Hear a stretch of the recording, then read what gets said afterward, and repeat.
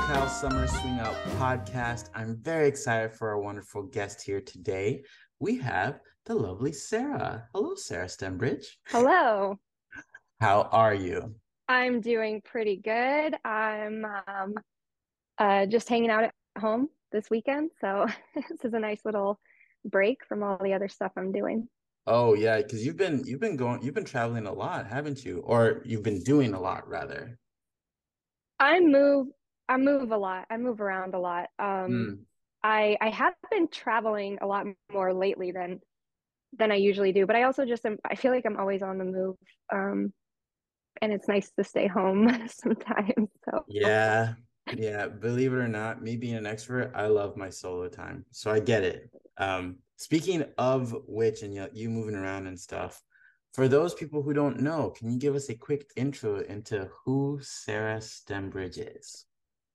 yeah, and let me know. I'll just kind of I guess I'll just start. I mean, it's such a complex question, but I I grew up in LA in the San Fernando Valley, born and raised in the San Oh. Fernando Valley, and I did a lot of competitive dancing as a child, actually. Mostly tap dance, but I also did like jazz and ballet and stuff like that. Um, and I grew up in a really musical family. My parents Mm. both have pretty eclectic taste in music. Mm-hmm. But also my extended family they're all like musical theater people. And um, my grandmother in the 40s like had her own radio show singing on the radio. Her sisters, my great aunts, they were both in musical theater and in opera and stuff like that. So I was always kind of surrounded by music and by musical people and a lot of different styles of music.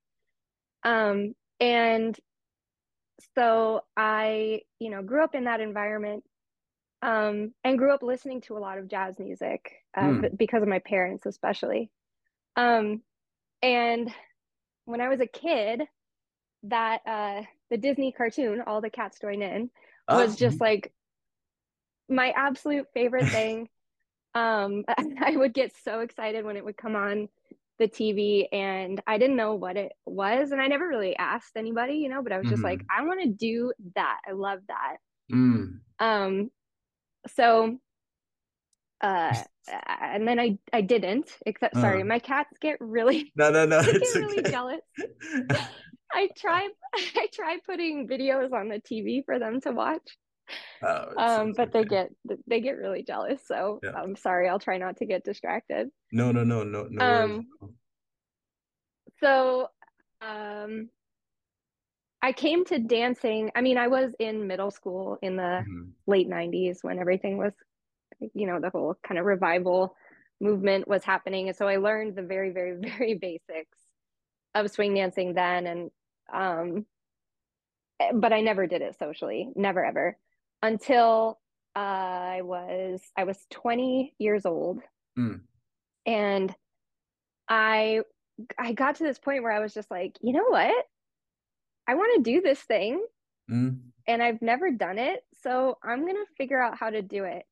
Like where I can go.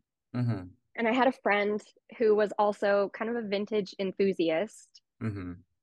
I mean, I wouldn't have called myself a vintage enthusiast at the time. I still wouldn't call myself that. But I had a friend who was very into, especially World War II history, especially Mhm. military history and stuff. Mm. And so I called him up and was like, "Hey, I think it was New Year's Eve in it must have been New Year's Eve 2005. Mhm. I'm not sure, but I think it was New Year's Eve 2005. And we went to Pasadena Ballroom. I Oh. called him up and was just like, there's this dance happening and I want to go and I don't want to go alone. Would you go with me? And so he and I went and we missed the dance class because we were Mhm. late. But we like made friends with people who were there, Mhm. and I started um getting together actually with one guy in particular who'd been dancing a long time. He and I would get together and practice. uh like in the park. We would practice a lot of, I don't want to say aerials, but like, little kind of Uh, low low stakes aerials. as you do when you start out, right? Yeah. But he and I, we would get together and practice, and we would go to Lindy Groove every week. And I started taking dance classes at Moore Park College, Mm, um, like swing dance classes and ballroom classes, Moore Park College and Pierce College in the Valley. And yeah, that's how I got into dancing. I definitely grew up dancing in the LA scene. I would go to Joe's on Tuesday nights, like before Happy Feet Mondays hmm. was around. I would go to Joe's on Tuesday nights for Mark Tortorici's swing nights, and Lindy Groove every week, and then doing classes, and then eventually I was on a team, and so that's that's how it happened. Man, so you got swing dancing from a bunch of different places, it sounds like, but PBDA was your where you went to your first like social dance? Yeah, that was my first social dance was PBDA. Gotcha. And the person who you were practicing aerials with, or like people at PBDA, do you still see them around, or has the pandemic kind of like slowed that down for some people? So that person, his name was Jonah. Um, and uh he just kind of eventually just kind of stopped going dancing. Mm-hmm. He actually he went to college with Steve Sayer, I think. Wow. Yeah, so like we would go to Lindy Groove and like ran into Steve there, and he was like, "Whoa, what are you doing here?" And Steve was like, "What are you doing here?" Um, and so through him, I kind of made friends in the scene. But I don't know, I didn't go to PBDA that regularly. I went to Lindy Groove a lot more often, Hmm. probably because, well, I'm gonna guess, but I think it's because at that time I was in my early 20s and I was like Mm. hanging out with my friends on the weekends, Right. and I have I have very close friends who are not dancers. Mm. Um, so I think it was easier for me to go dancing during the week and then like hang out with my non-dance friends on the weekends. But I was going to Lindy Groove every week for Hmm. sure, and Joe's most weeks. After I turned 21, obviously. Yeah, obviously. So yeah, so I don't really remember other than him. I don't really remember who I might have made connections with at Pasadena Ballroom, Hmm. unless they were also going to Lindy Groove. Mm. Gotcha, gotcha. Okay. Yeah. And all of this was just Lindy Hop, right? You didn't touch any other dance yet. Not really, not in any real way. So I started dancing, let's say I started dancing in 2006. It was New Year's Uh-huh. Eve, so it was 2006 basically. Yeah. Um, and I, I was taking ballroom classes and swing dance classes at some local community colleges. And so through those, I was exposed to other styles. I was also on a team and that was run by the same woman that I was taking classes with at Pierce and Moore Park College. Oh, okay. And so she would have other people. She was also like an old school LA dancer. Mm. And she would have other people come in and kind of give us lessons. So actually, I took my first Balboa lesson from Sam Chan in Wow. probably probably 2007 or 8. Wow. And then I did learn collegiate shag, around that time too. But I was I was not super into doing Balboa socially. Mm. Um, and at the time, I don't think there was a whole lot of shag happening socially at that Mm. time. I don't remember it happening. It definitely wasn't happening in a way that I would have been like passively exposed to it, like nobody, I don't remember ever anyone coming up and being like, "Hey, do you know shag?" Yeah. Um, but I did learn it at the Hmm. time. Hmm. So yeah. Snap. Okay. So for those listening, if you don't know Sarah, she is a prime example of the SoCal triple threat because you do Lindy Hop, Balboa, and Shag all wonderfully, might I add. Um, Wow. Thank you. That's nice. Thank you. of course, of course. And we'll talk about like how that led into Atomic and other stuff. But in terms of like how you started, so you took your first Balboa lesson from Sam and you that's crazy to me. Oh Yeah. man. I'm gonna interview him here on at some point because he's probably got a wild story. Um, Yeah. but let's see. And then you took like those classes, and now you're no longer in LA. You're down in San Diego, right? That's correct. Yeah. Gotcha, gotcha. Yeah.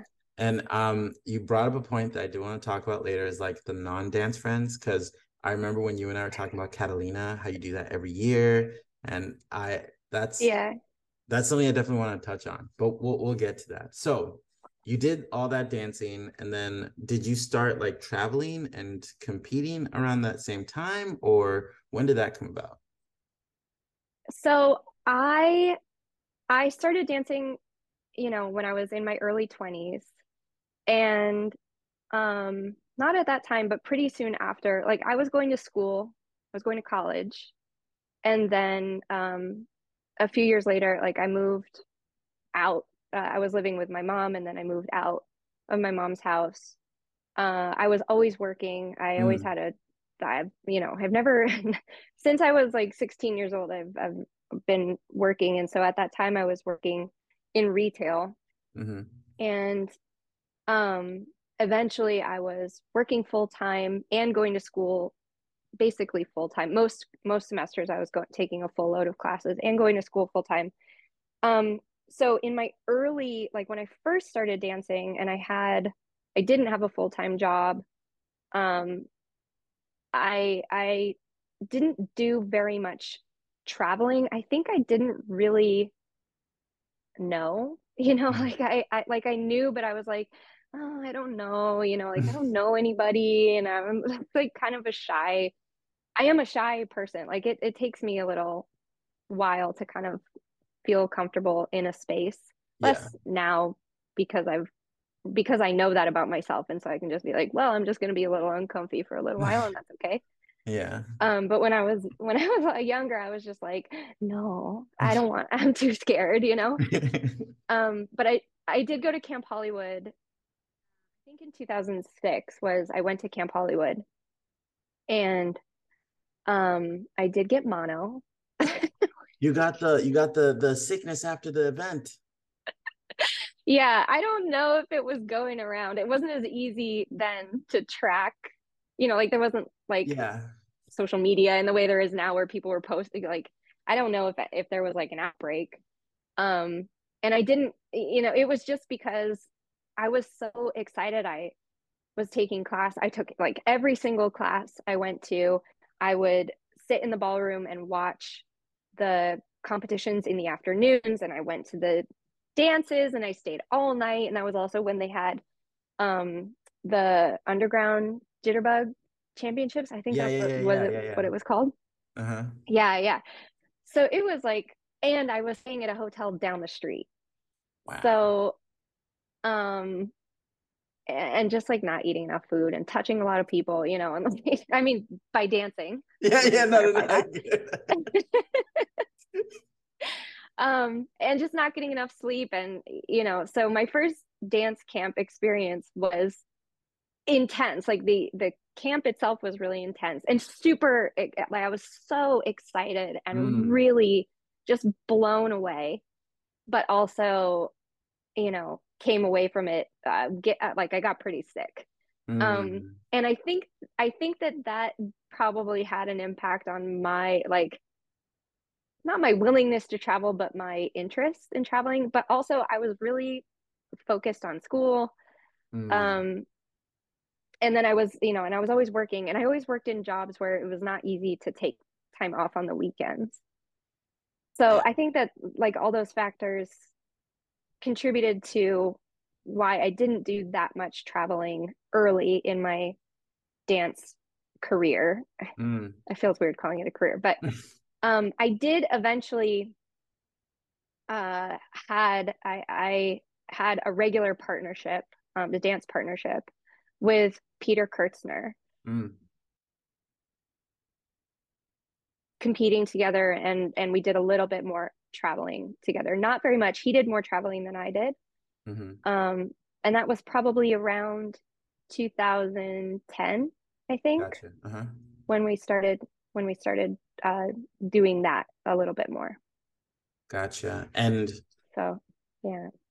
do is there like a specific event during that time, apart from like Camp Hollywood, that really stuck out to you? Yeah, we went to this event. It's so funny. It stands out to me for a number of really important reasons. And I don't want to say they're good or bad, but like it was a really impactful experience. Mm-hmm. Um, in some great and some hard ways. Mm. But we went to this event that used to happen. It was run by Carla Heine, called La Hot Sauce. It was up in Cool. San Francisco. Mm-hmm. And um and we went to Lone Star, which doesn't happen anymore. Mm-hmm. Not in the same way. But that was kind of the two big travel events that we went to. Mm-hmm. And it was, I think that was really, especially Lone Star was my first time traveling and traveling pretty far. It was in Austin. Mm-hmm. Um, and meeting a lot of new people. And we did compete, and I was like freaking out, you know. So so those were two really impactful experiences. And you know, it's a bummer that those events don't happen anymore. At the same Mm-hmm. time, things grow and change over time, and it's really cool to see kind of where things shift and how they shift Mm-hmm. and stuff. So, and I'm really glad that I got to go to those events because they don't happen anymore. So, Yeah, I mean, I remember watching. I haven't heard of the what you said it was hot sauce. Was that it? La Hot Sauce. Yeah. La Hot Sauce. That's a dope ass name. La Hot Sauce. Yeah. And then I've watched videos of Lone Star so much when I was dancing. So that's amazing that you got to go. So like at that point you said you started competing. Do you get nervous when you compete? Um, so yeah. Yeah, I get really nervous when I compete. Mm. I get less nervous now than Uh-huh. I used to. I've had I've had a really interesting relationship with competing over the years. Mm. Competing was actually this thing that I hated doing it.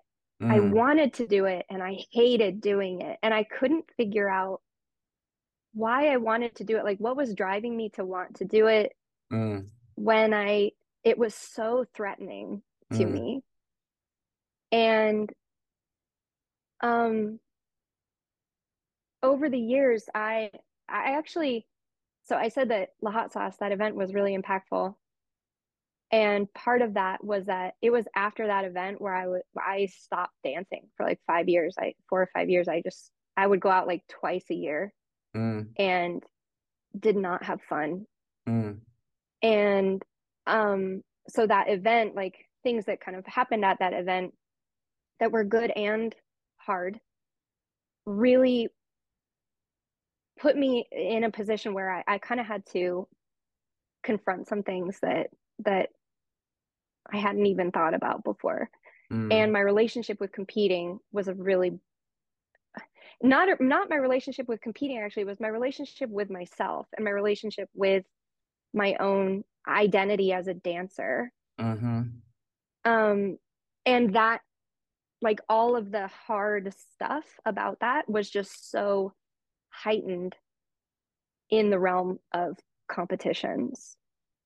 So um let's say if I think of my kind of dance trajectory Mm-hmm. before this period of time where I stopped dancing, or basically stopped dancing, and then the time since then, I came back to dancing in like 2016. So it was like Mm-hmm. 2012 to 2016, I think, where I really took a big break.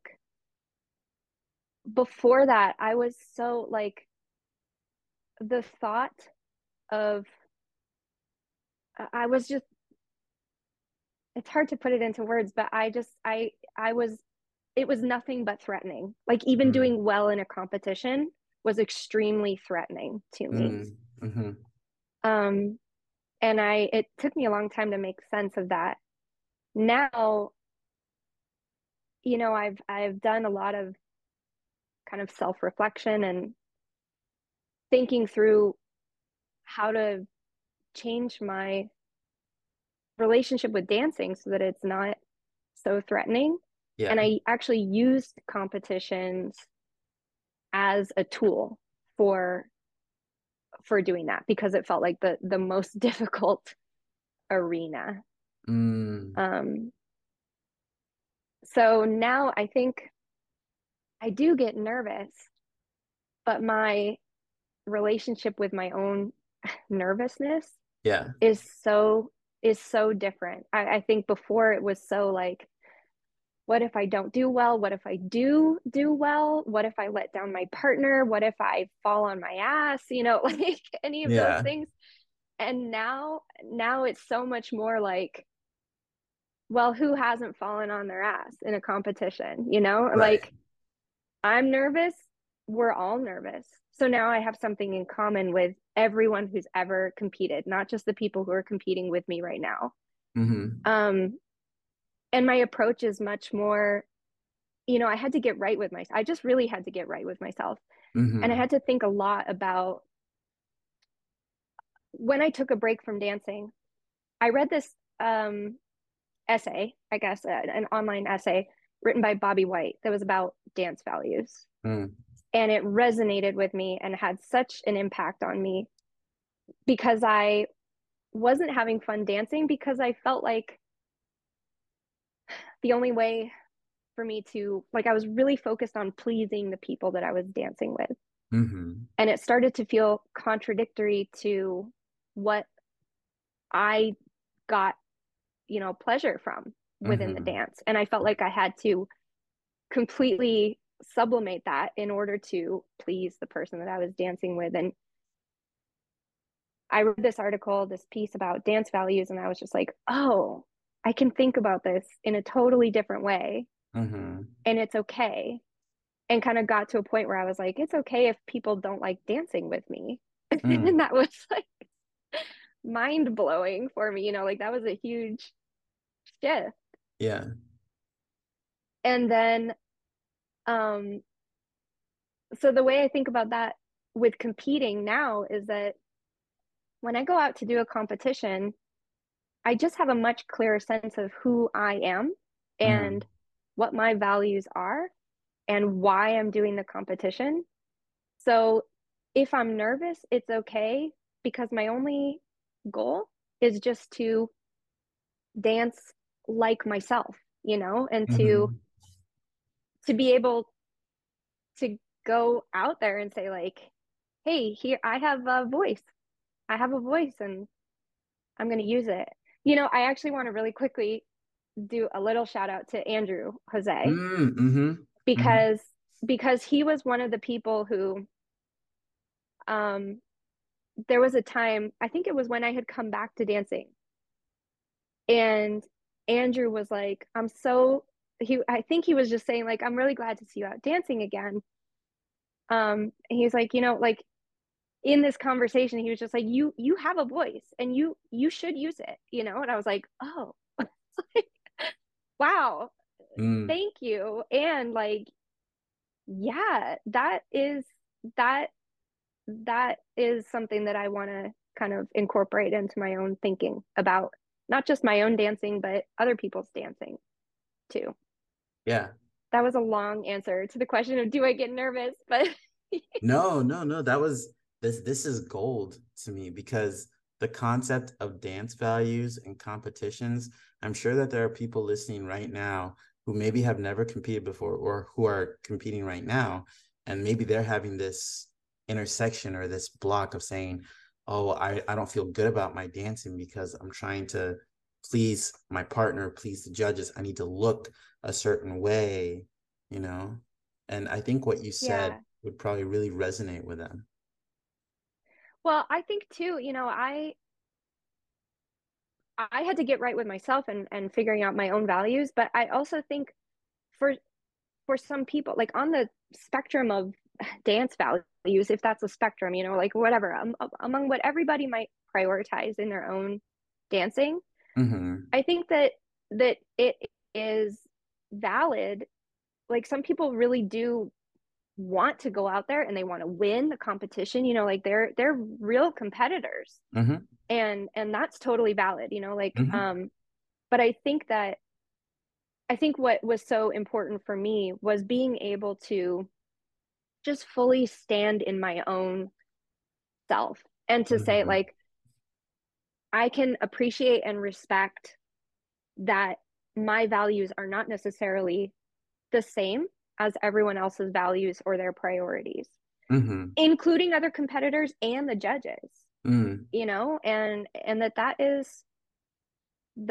that's okay. And so I think you're right that, I mean, I know you're right because I've had conversations with people who will say, like, well, I don't think my dancing is ready for a competition, or I don't feel good enough about my dancing in order to, I mean, they don't say this, but I feel like what they're saying is like, I don't feel good enough for my sense of self to survive not doing well in a Mm-hmm. competition, like, Yes. um, and I it resonates with me. I relate to that so strongly because I feel like that's where I was. Um, and it's a hard place to be. I think it's a really hard place to be because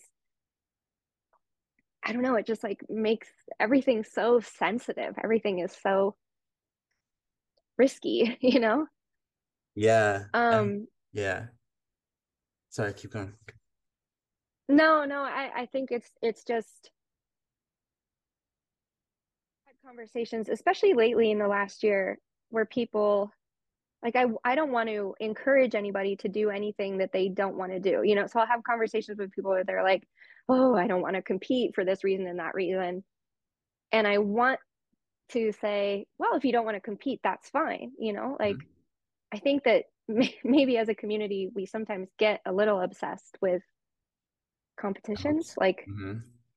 yeah, competitions kind of carry a lot of weight, and it's for good reason. But I think that there's so much value, um, and there's so much to get out of the dance by participating in it in a variety of ways, including Mm-hmm. not competing.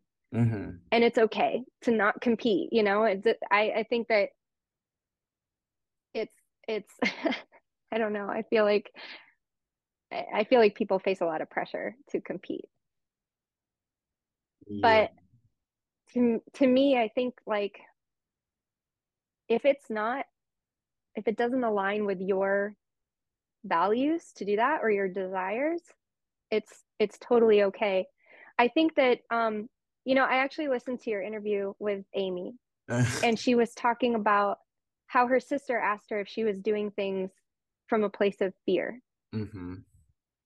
And that's I think that's the real question, right? If somebody is Mm-hmm. like, "Well, I don't want to do Yeah. a competition because I'm afraid of, not doing well," Mm-hmm. then, and that's fine. Like if somebody wants to make a decision that way, that's totally fine. But I also want for people, for dancers, to be able to like have a sense of what their voice is and what their contribution is, and where they are coming from, and knowing that they have something to contribute to the community.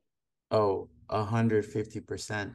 Especially because when you're a newer dancer, or maybe you just started, and especially if you learn in SoCal, it's not normal to have like the caliber of dancers that we have in SoCal all over the country. And so they see all these good people that are competing and stuff. They're like, oh, I'm not good enough. But I think that what you said is so, so true, that hits the nail on the head, is like you have a voice, and competing, you don't have to compete to be part of the community. Competing, the way that Yeah. Amy and I see it, is we get to dance as opposed to be sitting down. Like that's, it's so rudimentary and silly, but for us, that's something that is one of, well, I wouldn't say it's one of our core values, but it very much aligns with the concept of like having your voice, and your voice is valid. Your perception of competition is valid. And the way that you explained it was just chef's kiss right there. Thanks. Mm-hmm. Um, sorry if I'm sorry if I'm going sorry if I'm going off too much. No, no, no. This is good. This is what a podcast is for. So, picking back up at what you were mentioning about competitions and having your voice, I feel like that will maybe tie into like the message for the question at the end, potentially. Okay, But sure. I'm curious. You mentioned Andrew Jose. Mhm. You both did extremely well this past year at Camp Hollywood, if I remember correctly. Well, first of all, Andrew always does well. That's also true. That's also very true. Um, but yeah, I think we were both um pleased and surprised. But really, you know, pleased, and we would have been pleased regardless because, you know, how we feel about a competition. I think that this is the same for Andrew and for me, that how we feel about a competition is not dependent on the outcome of the competition. Mm-hmm. So, yeah, but yes, we did get some additional validation. That's a beautiful way to put it. Some additional validation. So, funny story. Amy and I kind of took a page out of that book that you had mentioned, where you and Andrew said how we feel about the competition is separate from the outcome, right? Mhm. So her older sister actually told her about this concept of it would be nice. And so we approach every competition with, oh, it would be nice if we made finals, but if we don't, we'll be happy with what we put out there. And it's so nice to hear other competitors, and competitors that are such high caliber, such as you and Andrew, like approach it that same way. Because some sometimes competitions can be very like sometimes it can ruin your night if you put too much weight on it. Yeah. It sounds like you've Yeah. had that experience. Yeah. Mm. Um, you say ruin your night, but it ruined more than my night most of the time. It actually like cost me relationships, like Mm. friendships, Mm-hmm. dance partnerships, Mm-hmm. stuff that I felt like, I mean, it's more complicated than that, but um, it was so, I don't want to get too deep into my own psychology about it, but like I actually something that was really helpful to me, and I don't know if this is helpful to mention, but my I talked to my therapist about not just dance, but like I just talked to my therapist about stuff because I'm also um I'm in grad school. I've been in grad school for a long time. Mm-hmm. And grad school is also an environment where things can be very threatening, Mm-hmm. in terms of like having to make an impression and feeling like you have to be a particular kind of person or a particular kind of scholar, feeling like you're not smart enough all the time. Mm-hmm. All that just, you know, mess. It's just a mess. Yeah. And I was talking to my therapist about it, and I was like, I don't understand why I can sit in a graduate seminar and be totally comfortable with the the possibility, if not the likelihood, that the I'm the stupidest person in the room. And I'm okay with that, Mm-hmm. because somebody's got to be the person saying like, "Wait, I don't understand this. Can we talk about this?" You know, um I don't know if maybe that's kind of a not cool way of saying that, but I was just like, in this environment, I am okay with not being good enough, you know? Mm-hmm. Yeah.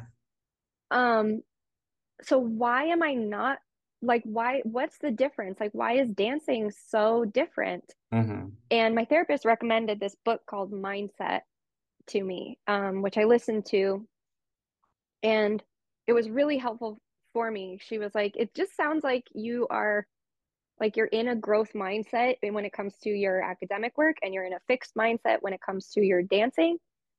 Um, and so maybe that is the focus. Or like maybe that's the framework that you can use for kind of thinking through these things. And that was Mm-hmm. really, really helpful for me. Um, and so when I'm competing now, I've done all this pre-work of like, okay, I have a clear sense of who I am, of what my goals are. I think I have a pretty clear sense of my uh, strengths and my limitations or the things that I'm working on. I'm Mm-hmm. also entirely, well, I shouldn't say entirely because sometimes like this is always a work in progress, Yeah. but I am I am accepting of the idea that I have limitations that I'm not aware of. Mm. Um, and so I can kind of go into a competition, and for me, I think that I actually think I don't even I don't know that I have the conscious thought like it would be nice to Mm. make finals. Mm. Um, except in conversation, like if I'm in a strictly with someone and we really feel like we have something we want to showcase, like this was actually really important um to me at Camp Hollywood for the Shag strictly Mm-hmm. because I care so much about Shag, but also because I, I Jeremy Cook and I competed together, and we feel like we have a voice that is not as showcased Mm-hmm. in the Shag competition Mm-hmm. at Camp Hollywood. And so we were like, you know, it would be nice to make finals so that this style of Shag that we are doing can have a little bit of space, in the Mm-hmm. finals. Um, so yeah, and it is really, it's been so, I mean, you talk about being in Southern California, Mm-hmm. and I feel like I can understand, I mean, I can recognize how lucky we are Mm-hmm. to be here, to be surrounded by the caliber of dancer, and not just a handful, but like there are so many incredible dancers in Southern California, and there are incredible dancers all over the place, but like Mm-hmm. we have such a wealth of incredible dancers. Yeah.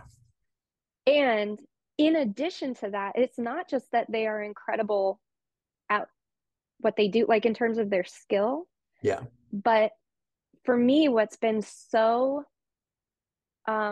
it's been so expansive, I think, in my dancing, in my relationship with my dancing, in my relationship with the community, Yeah. is to work with and talk with people who do have that mindset of like, well, you know, how we feel about the competition is not necessarily based on whether or not we get a medal or something, Right.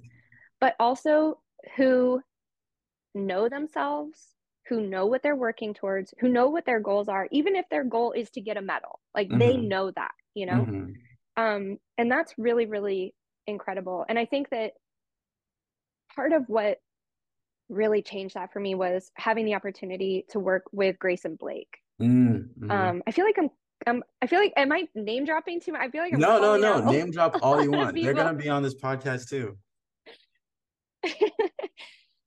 But like the way that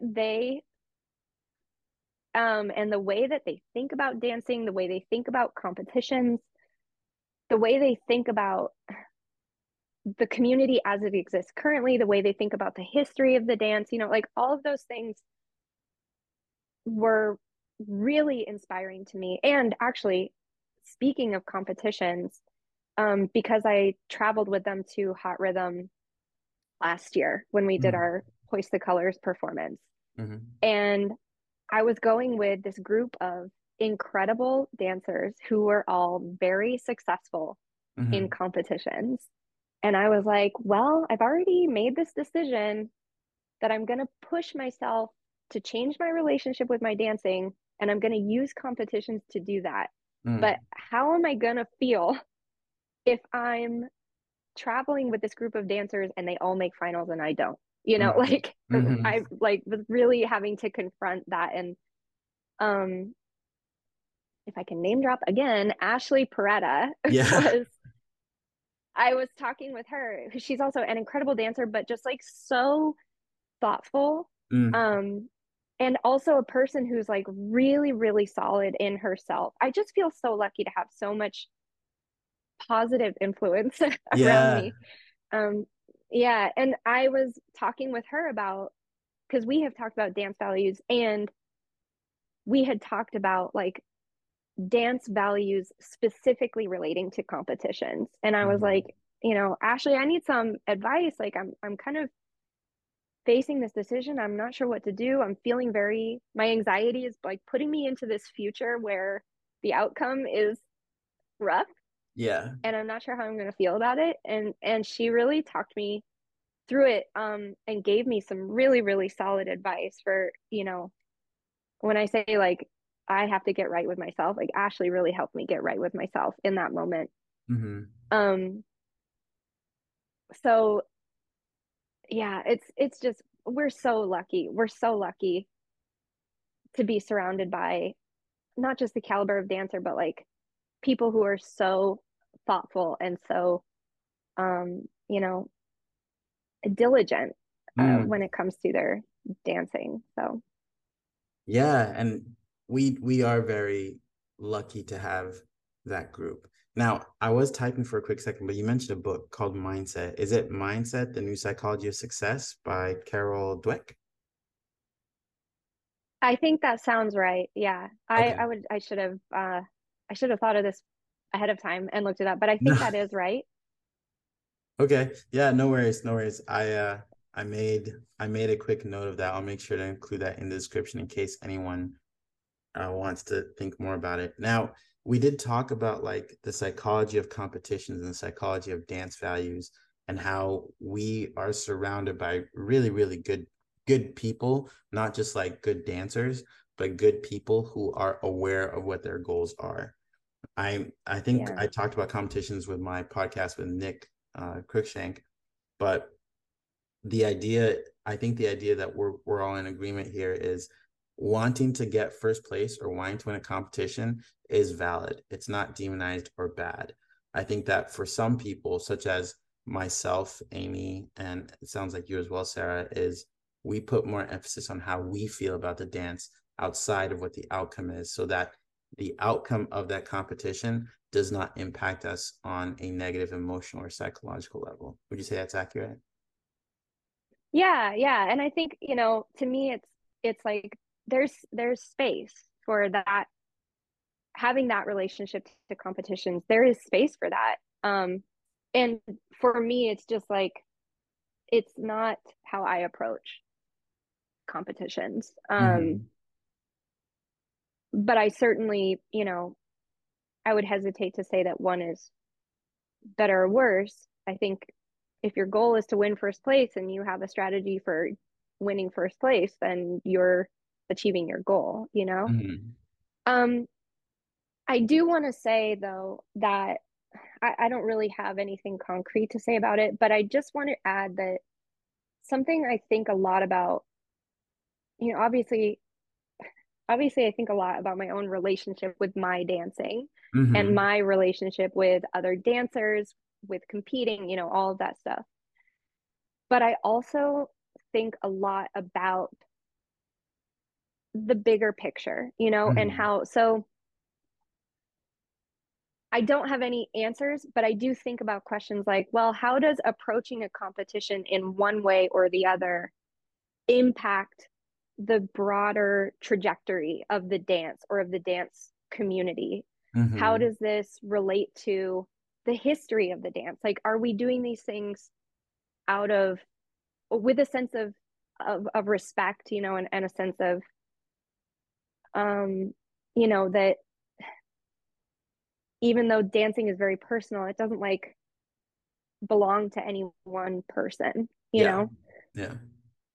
Um, and so like thinking about the outcomes, the kind of broader impacts of those things, I think is really important to me too. And I do think that approaching a competition, um, like if everybody was approaching the competition with the explicit goal of like winning first place, that's going to change how people approach their dancing in the competition, like how they plan for the competition, what they do in the competition, and Mm-hmm. what people do in competitions does have an impact on the community because people watch competition videos and they get inspired by competition videos, and it's really Yeah. really cool. But I do think that we all, in addition to like having that kind of personal journey, I think we have a responsibility also. Like we're putting ourselves out there, but we're also, I think we have to do that with some awareness of Yeah. what we're doing. Yeah. 150%. Like I've thought about it from like a personal standpoint of I like the way I approach competitions right now. It's healthy for me. It's healthy for Amy and I. Yeah, I also thought yeah, about, okay, we could turn it on. We could be like, all right, we want first place. But then like I thought about it and I was like, I don't even just saying that just it's like I'm conflicting myself. I'm fighting against myself. And so it's a lot more natural for me. yeah. Yeah. Well, I think too, you know, any of us who, when you compete enough, you know that like judges also have different values, you know, and they look for different things. This is not Yep. like a codified, you know, dance. Like Yeah. there is a lot of subjective uh stuff that goes into that impacts the outcome of competitions, which is very Mhm. liberating, really, you know, like I think that when I talk to people and they're like, my dancing's not good enough for a competition, I always want to be like, I don't think that's like a real direct relationship between, you know, like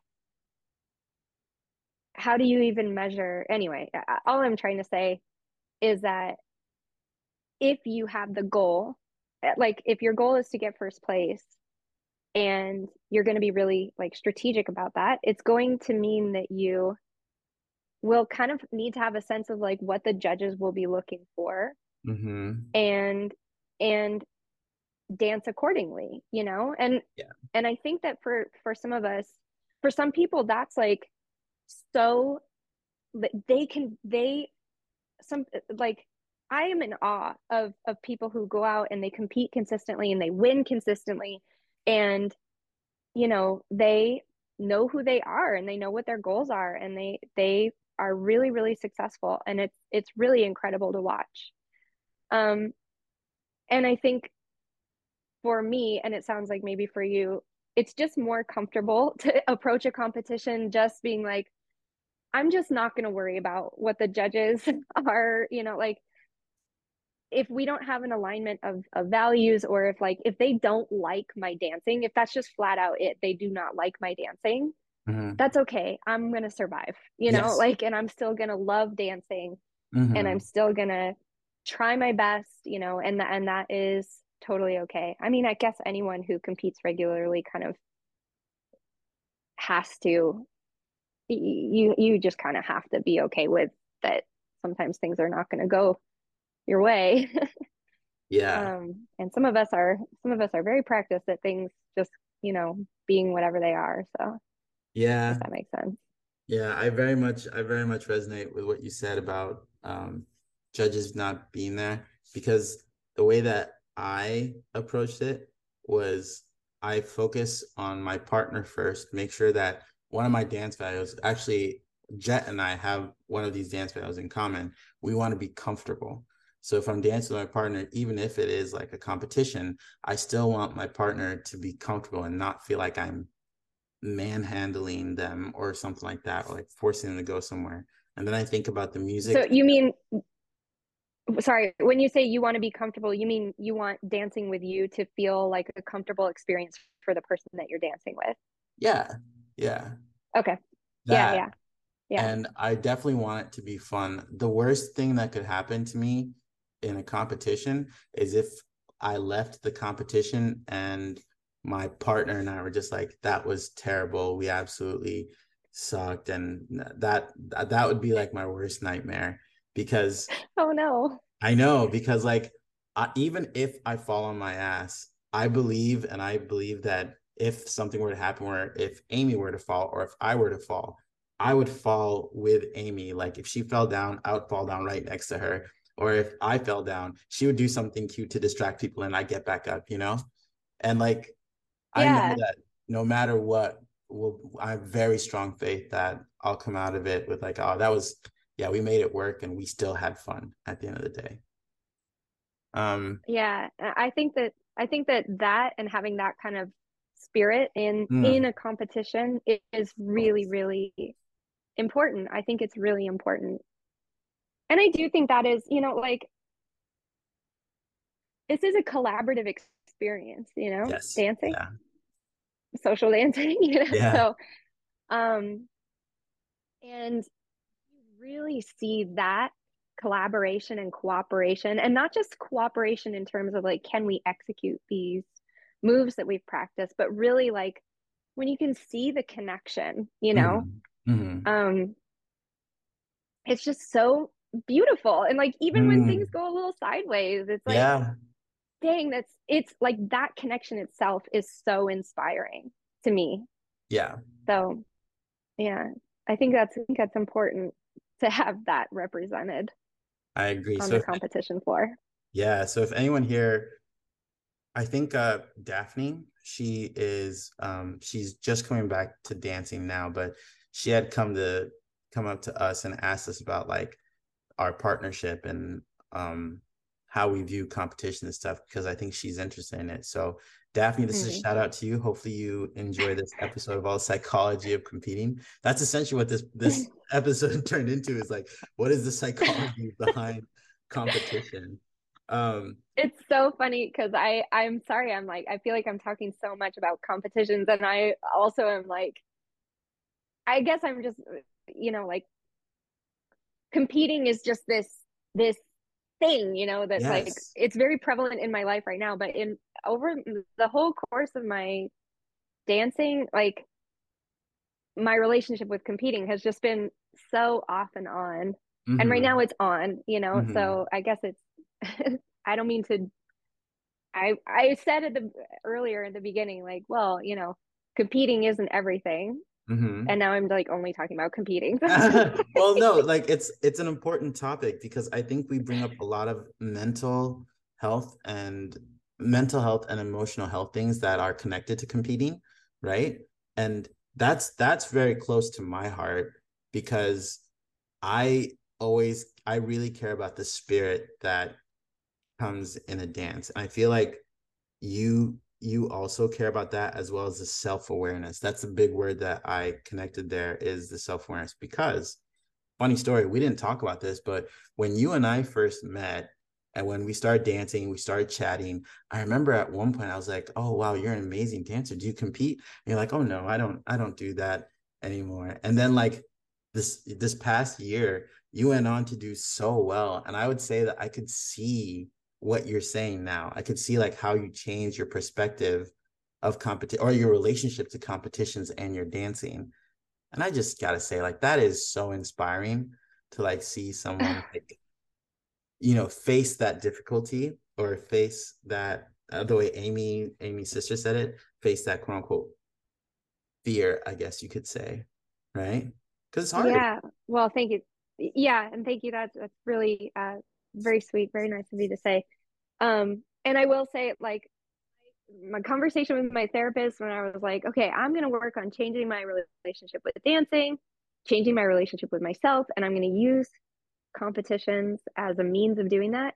That happened in 2020. My goal for 2020 was to do as many competitions as I could Mm-hmm. and just put myself out there, Mm-hmm. and like work on my relationship with myself by doing competitions.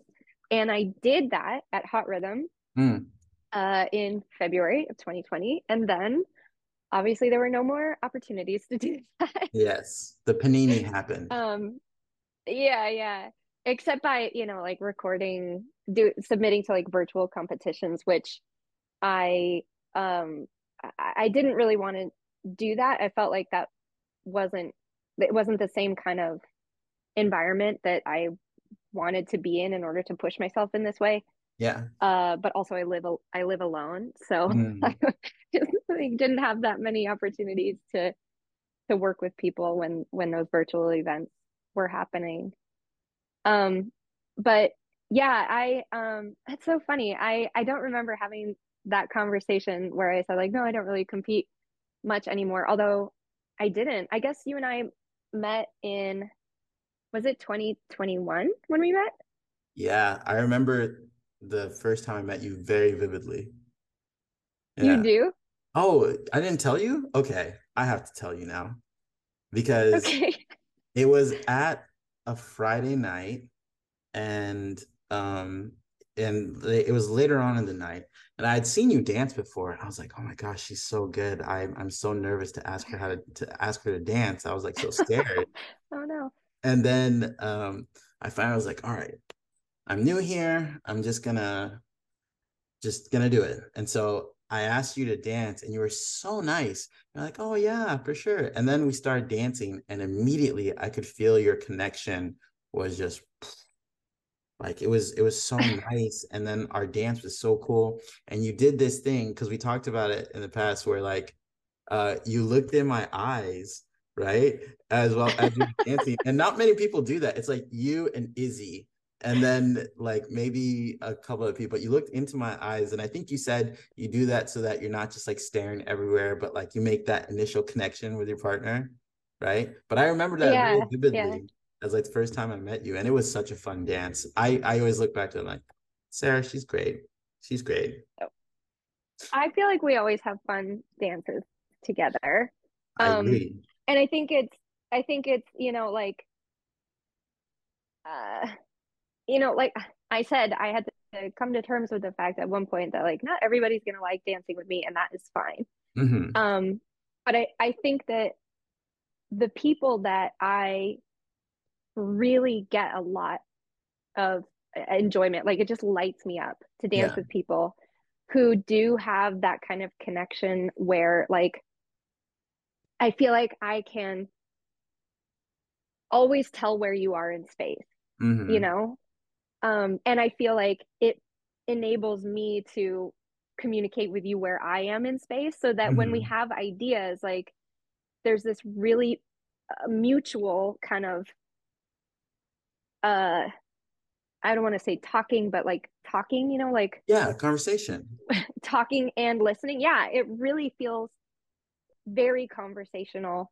Um in a way like that is just my favorite thing. And also like my ultimate my ultimate value in dancing is playfulness. Oh, And I yes. feel like you and I um yeah, I just feel like there's a lot of opportunity for playfulness when we dance. So it's very enjoyable to me. Yeah, I very much agree. Oh man, I was just looking at the time and we were talking about that. Okay. I did also want to talk about one important piece though, going back to like Okay. Catalina Island and like friends and stuff because you are so as far as swing dancing goes, swing dancing is amazing. I love it. I think it's great and it is something that I'll do for the rest of my life.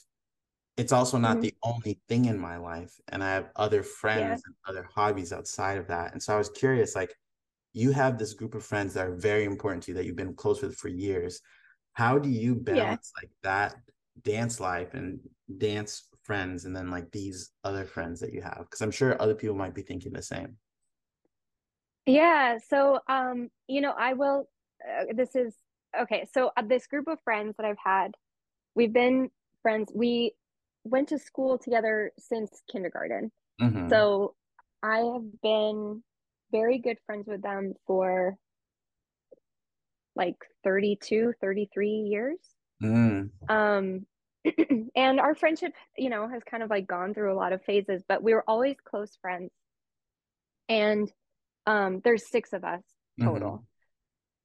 And when we were teenagers, we started going to Catalina together every summer with our mom. So we do a mother-daughter trip to Mm-hmm. Catalina every year. Mm-hmm.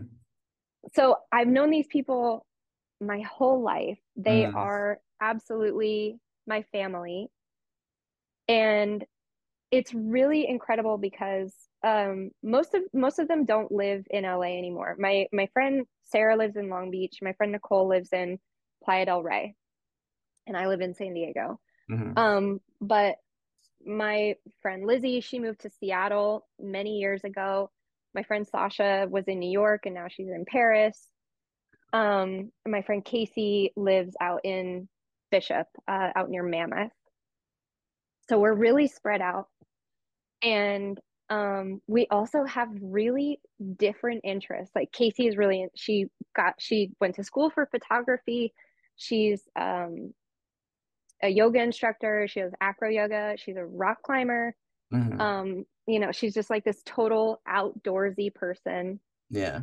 Um, Sarah is a career counselor. Nicole is an educator and a poet. Like we just have all these like Yeah. really, really, really different interests. And there's a lot of overlap. We're all educators in some way, Mm-hmm. like we all care about helping people Yeah. in one way or another, working with people in one way or another.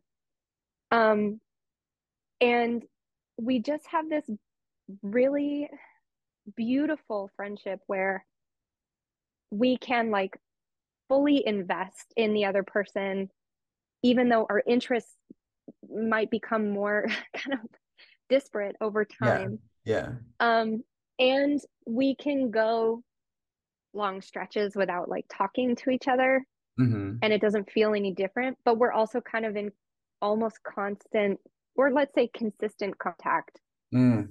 with social media. During the pandemic, we were doing Zoom hangouts every Friday night. We would hang out on Zoom Mm. together, and that was really lovely. And um, yeah, so I mean, your question is like, how do you balance it? And I guess I feel like in a lot of ways with them, I don't have to balance it. We just are like, they will never not be in my life until Mm-hmm. the end of our lives. Like they will Mm-hmm. never not be in my life.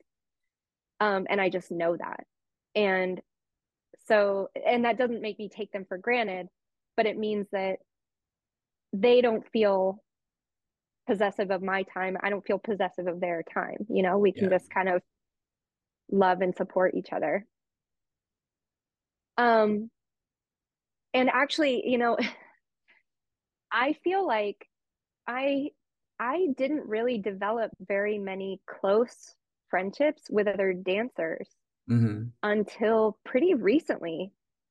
Maybe until I came back to dancing in like 2016. Before that, I Mm-hmm. had a few close relationships with a few Yeah. dancers, but I had I have so many like really deep close friendships in my life that um I don't know, it's not that I wasn't interested in getting to know people. I think it was just that I would dance with people, and I am quite introverted, and so Mm-hmm. socializing a lot, especially in a space where it's loud, and I can't hear very well, and whatever.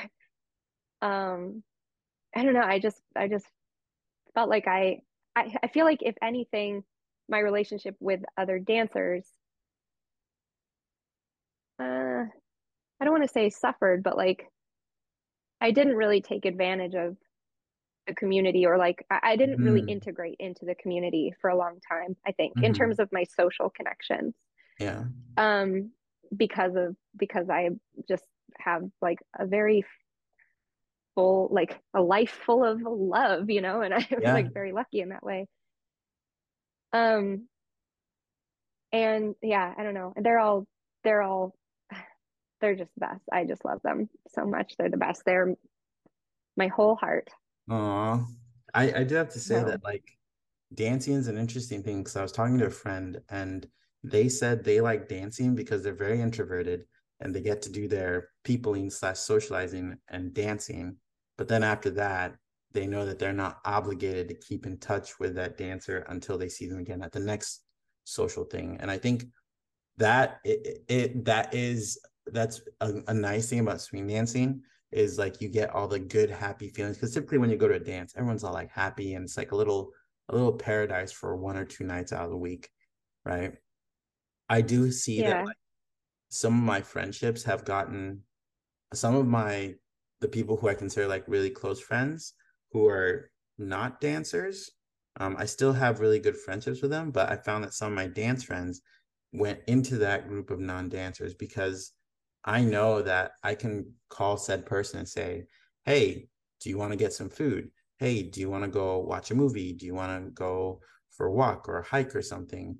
Doing anything that's not dance related. Like that's how I know that, oh, this friendship supersedes dancing. Like it's more than that. And I think that's a beautiful thing. Speaking of friendships, we talked about friendships, events, competitions, and stuff. But um, as we're starting to wind down, I think we'll go into the 3 questions that I ask everyone. So obviously Okay. things are starting to open back up now. Events are starting to come back. I'm curious, what events are you planning to go to for the rest of the year? Well, I'm having extreme FOMO because I'm missing That most is. events. Mm-hmm. I'm definitely going to go to Camp Hollywood, and I mean, after Camp Hollywood, I don't know, but at least between now and Camp Hollywood, I think that's going to have to be it. I did a lot of traveling last year, and I did cowbell, and I did hot rhythm, and um, for I kind of just need to focus on other things for a little while. I Yeah, have some pressing deadlines coming up. But also, like it's expensive to it is. travel and yeah, so That could Camp be, Hollywood for sure. yeah. That whole topic of like the financial investment of events. Oh, don't get me started. Oh Don't get me man. started because I have a lot to say about that. Yeah, that could be a lot. I'll do this. This is my first poll. If you would like Sarah and I to sit down again and talk about the financial investments of this whole hobby that we do, please put that in the comments. Send us a DM on Instagram because that would be a very interesting topic. Because I also have some feelings and emotions about that. Um, Yeah, but I didn't mention, I mentioned being in grad school, but I mhm, didn't mention like I study sociology. I'm a sociologist. mhm, So I have a lot of feelings. I have a lot of thoughts and feelings about mhm, the reproduction of inequality mhm. and how that kind of occurs in the swing dance world. So yeah, I'm gonna say that so that people can know that answering the poll, if they want to answer the poll, just know I'm probably gonna get real obnoxious. And so, fun story, I studied family science when I was in Hmm. undergrad. So I think we're on the same wavelength when it comes to that. Oh, Yeah. and that's actually going to play a part into that whole thing. So there may or may not be an event announcement in 2024, maybe. Oh, okay. I was like, what whole thing are you talking about? But maybe I will hold off on answering that on asking that question until Oh, you're things are ready. things are happening in the background. Things are happening in the background. Okay. Okay. Now if people were trying to find more information about you and like because we didn't touch on this too much, but you are now on staff at the illustrious Atomic Ballroom. That is true. I'm extremely honored to get to teach Shag with Jeremy Oth and Nick Williams. I'm Mm. just beyond thrilled. I can't even capture it in words what an exciting opportunity it has been. Yeah. Yeah, I mean, that's absolutely massive and huge. And major congrats to you. So people can find you on the list of instructors there. They can. I haven't given them like any bio or headshot or anything yet, Well, you're on even staff though though, they and at some point maybe. Okay. on staff. I teach the level 2 class with Jeremy and Nick. They alternate each month to month. Um, so yes, I can be found there. Um, and aside from that, I don't have I don't want to say I don't have a social media presence. I do have a social media presence, but I don't have like a dance account. Yeah. Um, so I am on Instagram. You can find me just under my name. My handle is srar. I always like that handle so much. Every time I see it, I'm like, oh, there's Sarah. Yeah, it's one of my friends when Instagram like first Yeah. was a thing. She her name was Laura, and she we would call each other LRAR and SRAR. And Ah. I made that my I made that my handle in I don't know, 2000 whatever year Instagram started. And I haven't changed it and I probably never will. But I am on Instagram. I don't post much, but I do get tagged a lot, especially I mean, Andrew does so much work for posting a lot of dance content. So it's really funny because if you look at my Instagram page, it looks like I am like there's a lot of Balboa on my Mm. Instagram page because Hmm. it's a lot of Andrew creating content and then including me as like a co collaborator Collaborator. or whatever it's Yeah. called on Instagram. Yeah. Yeah. So I get tagged more often than anything. And I guess, if people want to find me there, they can. Um, and I don't post a lot of like dance stuff. Gotcha. Okay. But I am on there. I am on there. And on Facebook, and on Twitter, but I really don't use Twitter very much except to look at funny things that other people say. Yes. I am not on Twitter either. Okay. So wrapping up with the final question, it's one I had asked you at the beginning. So what's a message you want to leave for all swing dancers that are listening? I think that, gosh, it feels like I feel like it's not my place to give a message to all swing dancers. Um, but I think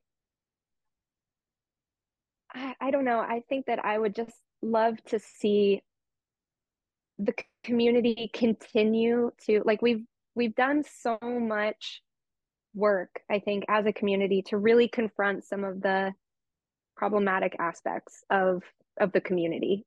Mm-hmm. Um, Especially in terms of like the history of the dance and the lack of inclusivity and lack of, spaces being unwelcoming to um especially to Black dancers, but to dancers of color. Mm-hmm. And I think that we can continue kind of pushing those conversations. And I think, yeah, I guess I kind of mentioned it already, but I just think that I would like to see people, um, I don't know, like having that sense of like self and having that sense of self-awareness and Mm-hmm. kind of knowing who they are and what they contribute to the Mm-hmm. community and doing so with like a really serious amount of respect for um where the dance comes from um and kind of how those things, we talked a little bit about like reproducing inequality of all kinds is reproduced all the time, and but just taking those things really seriously, like the Yeah. dance is fun. We do this for Yes. fun. Yeah. And I'm not trying to say like we shouldn't have any fun, but I think that we should take very seriously a sense of that we should have a sense of responsibility, that we're not Mm-hmm. just like, oh, I just like, swing dancing because it's this fun activity to do, but it's it it just deserves a lot of respect, Mm-hmm. um, historically and currently. Mm-hmm. And I don't know if that makes sense, but I think that's what I'd what I'd like to impress upon. I think that that's maybe a message more for maybe newer dancers coming into the community is to, not that I think you need to know the history of the dance before you can start doing the dance, but just Mm-hmm. to know your position in the Mm-hmm. community, know who Mm-hmm. you are coming into the community and kind of be mindful, aware, of your position in the Mm-hmm. community. Yeah. Yeah, that's powerful. I I think it's, I say it's for newer dancers. I think it's especially for white dancers. I like if I can just say that, I think that that is, we've had so many conversations about dancers who are not black doing Lindy Hop, but I think that the conversations are especially pertinent for dancers who are white. Yeah. So, Yeah. So it's I'm glad you brought that up because the episode that right now it's March 25th. So on Wednesday, let me just get my dates right. On Wednesday the 29th, Demetrio's podcast is coming out. And Demetrio and Taylor oh, talked cool. about this a good amount. So when you all hear this, it'll be past that date. So just go back if you haven't already and listen to what Demetrio and Taylor said because we talked about some really good stuff about community and being guests in the space and whatnot. So thanks so much for bringing that up, Sarah. Yeah.